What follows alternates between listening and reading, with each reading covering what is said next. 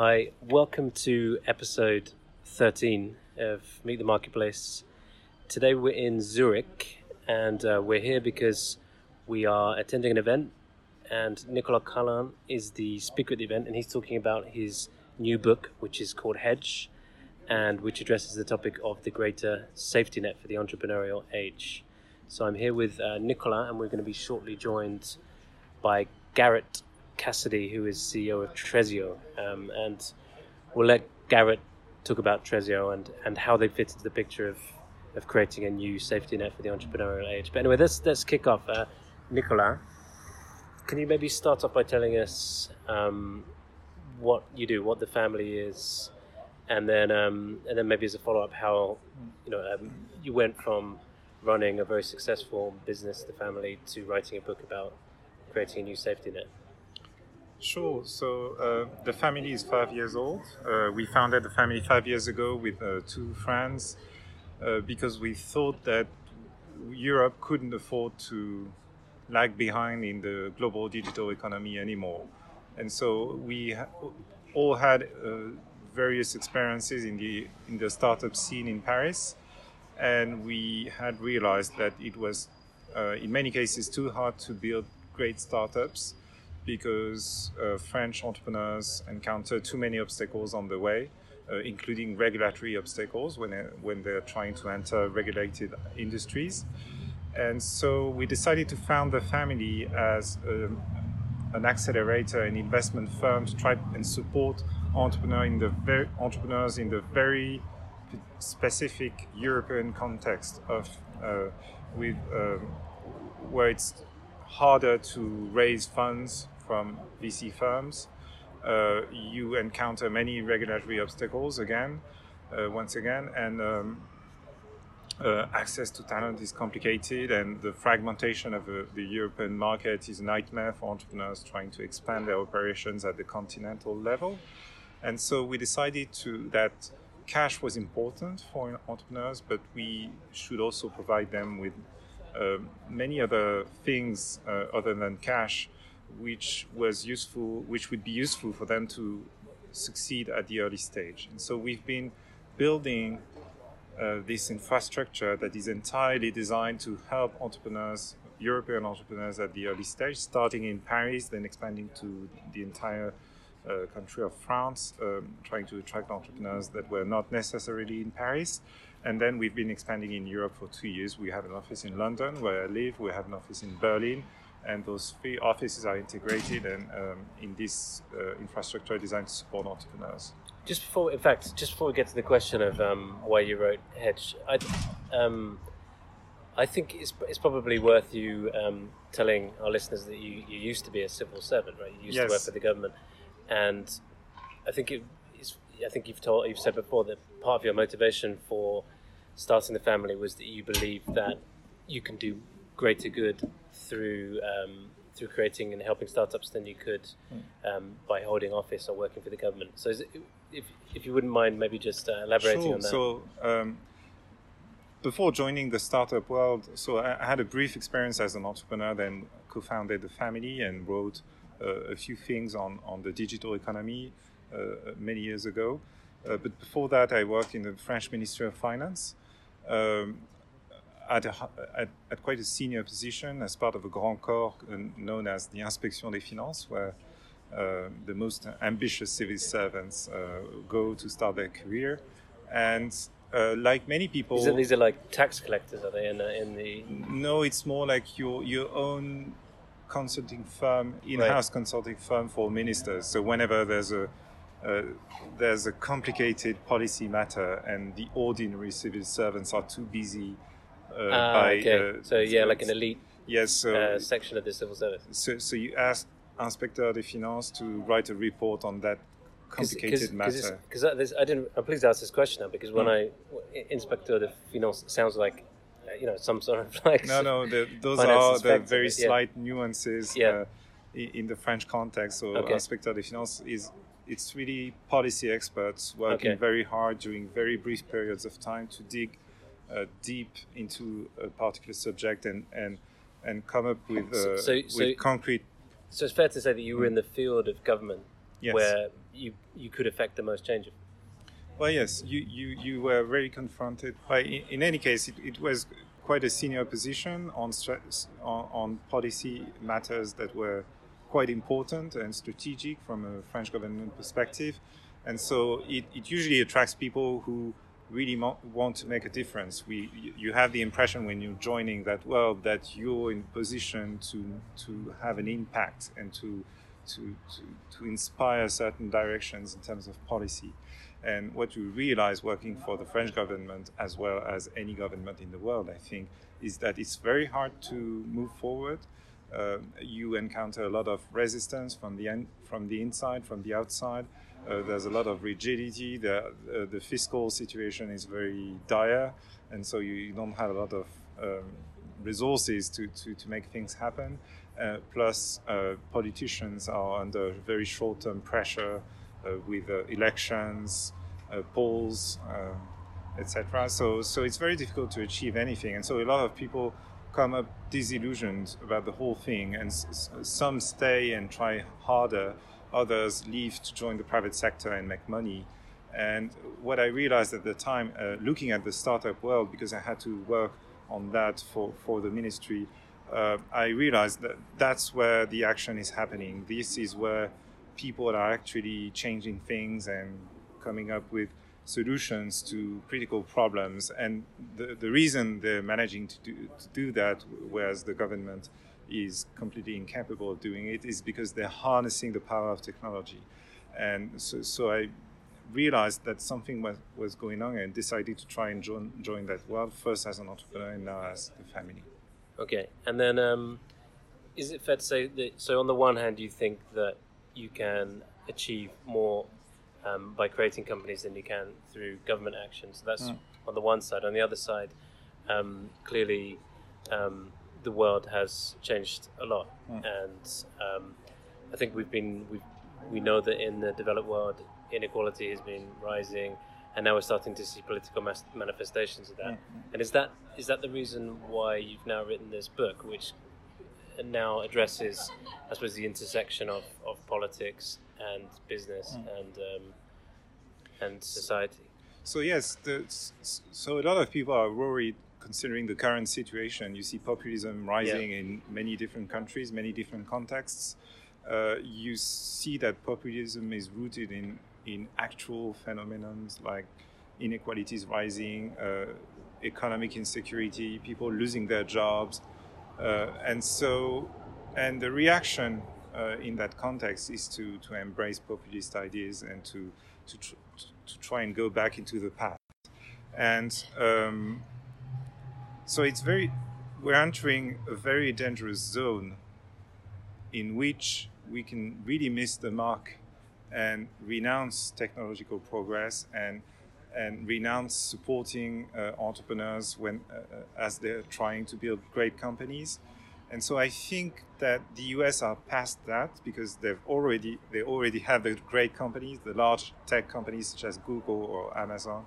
But I think Europe is still lagging behind. We don't have the equivalent of Google or Amazon here in Europe. And so we have to work twice as hard on building those companies, and our entrepreneurs cannot afford to encounter too many obstacles on the way. And so this is why, as the family, as an investment firm, we've been investing a lot in policy, because we think that the best way to counter those obstacles, to overcome them, is to strike back with policy arguments. Yeah. And so we've been doing that because it was easy for us, considering my background. And the book has been written because I think there's, among the many different topics in the field of policy, there's one that really matters, which is the safety net, providing economic security to citizens and workers, because it really addresses the concerns of those people. They want good jobs, they want high wages, they want economic security, they want to be covered in case of problems. And so what they demand is that, a better safety net. And the one we inherit from the past doesn't work. And so I think it's a good thing for startups to enter that conversation around reinventing the safety net. It's the best way, according to me, to address the politicians' concerns when it comes to startups, and so if I may just yes, sure. So there's a phenomenon you talk about in your book a lot, which is essentially the move from sort of supply side economies of scale to demand side economies of scale. We're networked. What matters now is activating your customers to become a key component of your product. And if you can do that, then you can trigger demand side economies of scale, network effects, and so on. But clearly, one side effect of network effects is it leads to much bigger companies, and so what we see is, I guess there's a simple argument, which is the modern digital world is leading to a rising phenomenon of massive scale monopoly type companies, new monopolies, digital monopolies, and one argument would be that we need to regulate those companies, we need to restrict them, but I guess in your view, these companies as an engine of value creation outweighs is such that it outweighs any issues of monopoly power, right? And so what you're arguing is you can't turn back the clock. You can't go back to industrial age companies.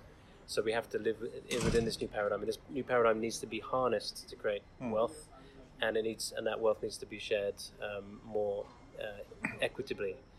And in your book, you talk about the three constituent parts of the safety net and how we rebuild them. Would you be able to just talk about that for a second? Yes, sure. So I think that the two game changers from a technological point of view are computing and networks. And an economy driven by computing and networks, as we now realize, is an economy in which power and wealth are more concentrated. An economy where there is widespread instability, because through networks, users come and go, and it's not because of you're a large company that you're a strong company. You can collapse in an instant if your users are not satisfied with the experience you're providing them with, and so with instability, plus there's also another thing, which is that the consumers are more powerful than ever because they're equipped with computing and they're connected to one to another through networks.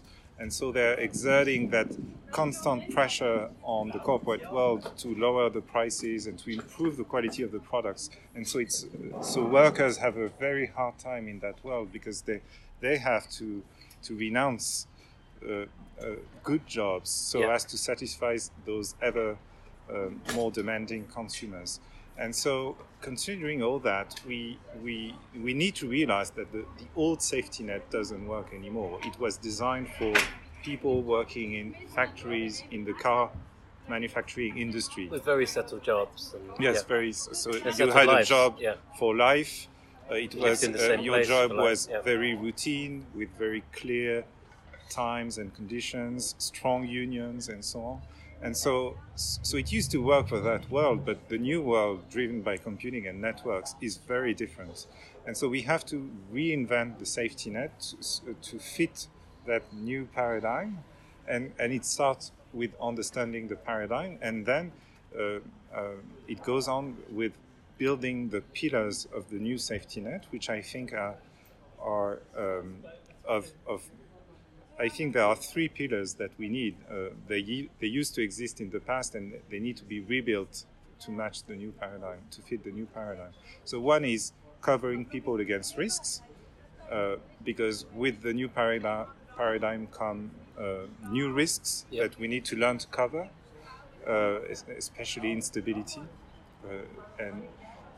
Then you need a new financial system, because people need to access capital, and they need to access financial services that are adequate, that are in line with what the economy is about. And the economy is very different from what it was when we invented the current financial system, and especially consumer finance. And third, people need organizations to defend their interests. And so we use to have the old industrial unions that worked quite well for decades, but now it doesn't work anymore because they're irrelevant when it comes to the new paradigm. They don't really represent the new workers well, and so we need to invent a new kind of unions so as to make sure that those workers have their voice heard and can actually bargain with those who have the most power, that is corporations, but I think also consumers in general. Perfect. So we're just going to introduce now Garrett Cassidy, who's sitting with us here on this terrace enjoying a beer.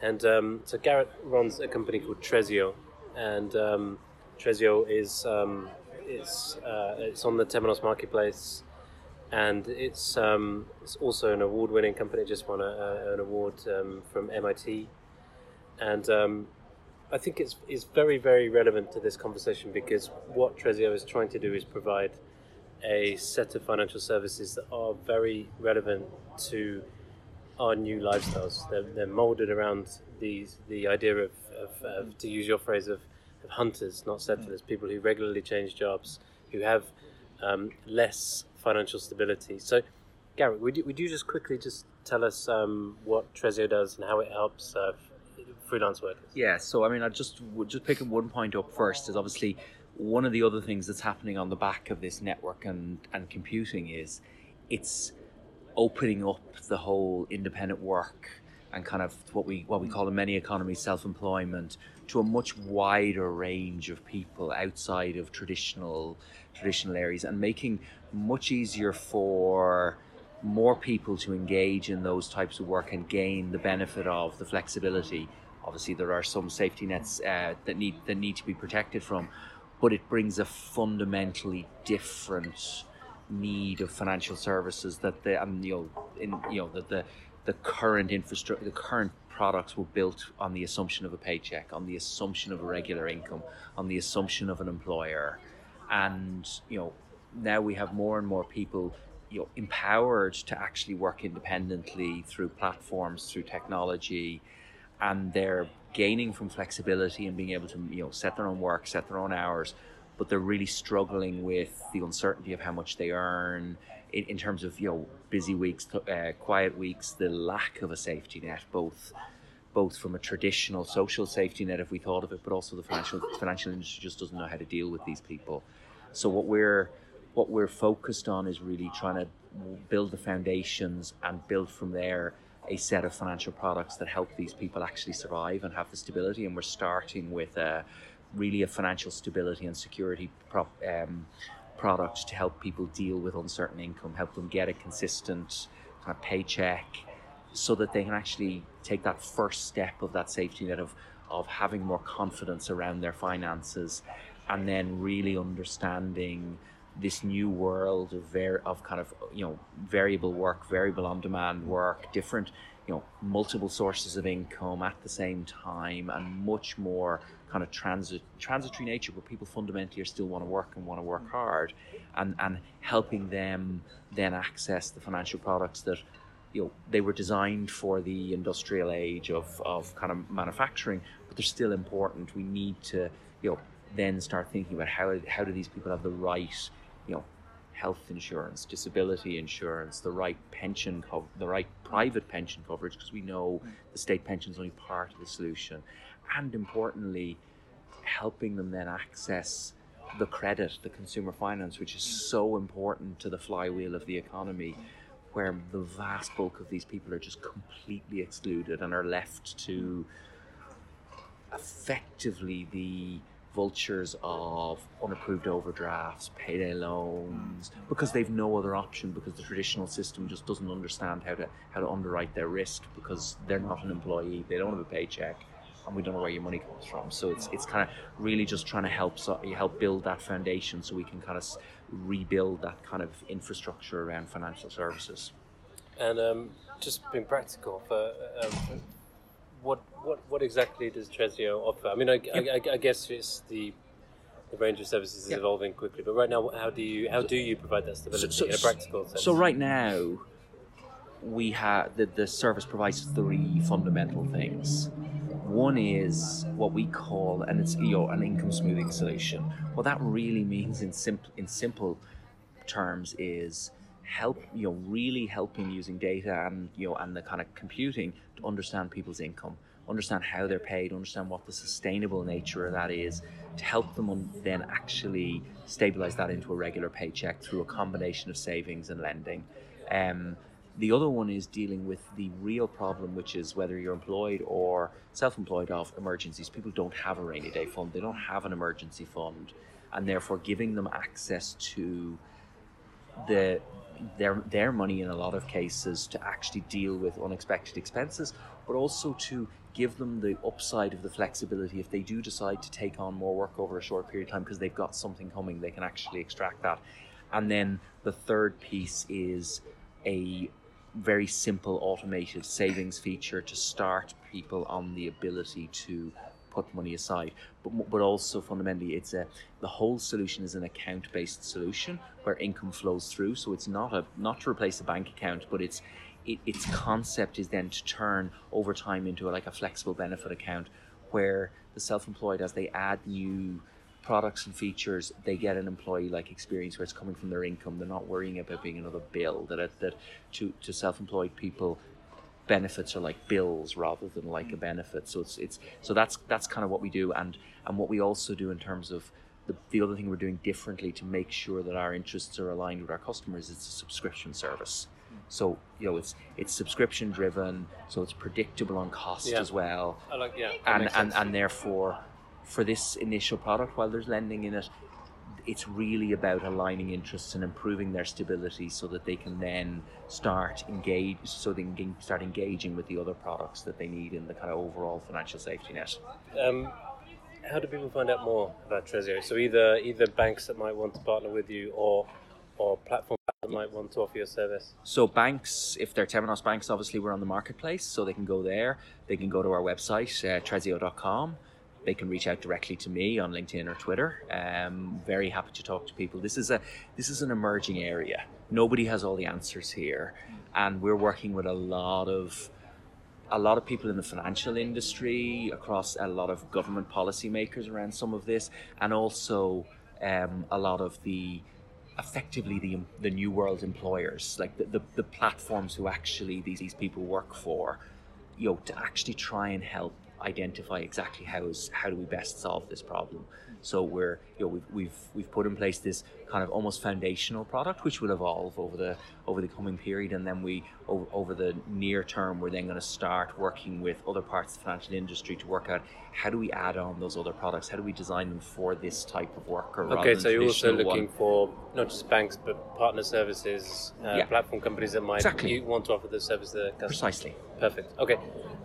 This is always the case with this podcast, which is we never have enough time, and we don't have enough time today because we've got to go to the event, and Nicolas has to present the book to the audience here in Zurich. So I think probably what we should do is, first of all, Nicolas, if you could, because this is part of a European tour to promote the book, so if you could just let our listeners know which other cities you're going to and when, and then I guess you're doing the tour because you're trying to build some sort of consensus, galvanize some action. So could you tell us, what you would like to be the end result, the outcome of having written the book? I mean, I guess you're encouraged to hear there are startups like Trezeo moving into the area and starting to offer the kinds of services that you advocate in your book. But what else would you like to see? In terms of a growing movement around this.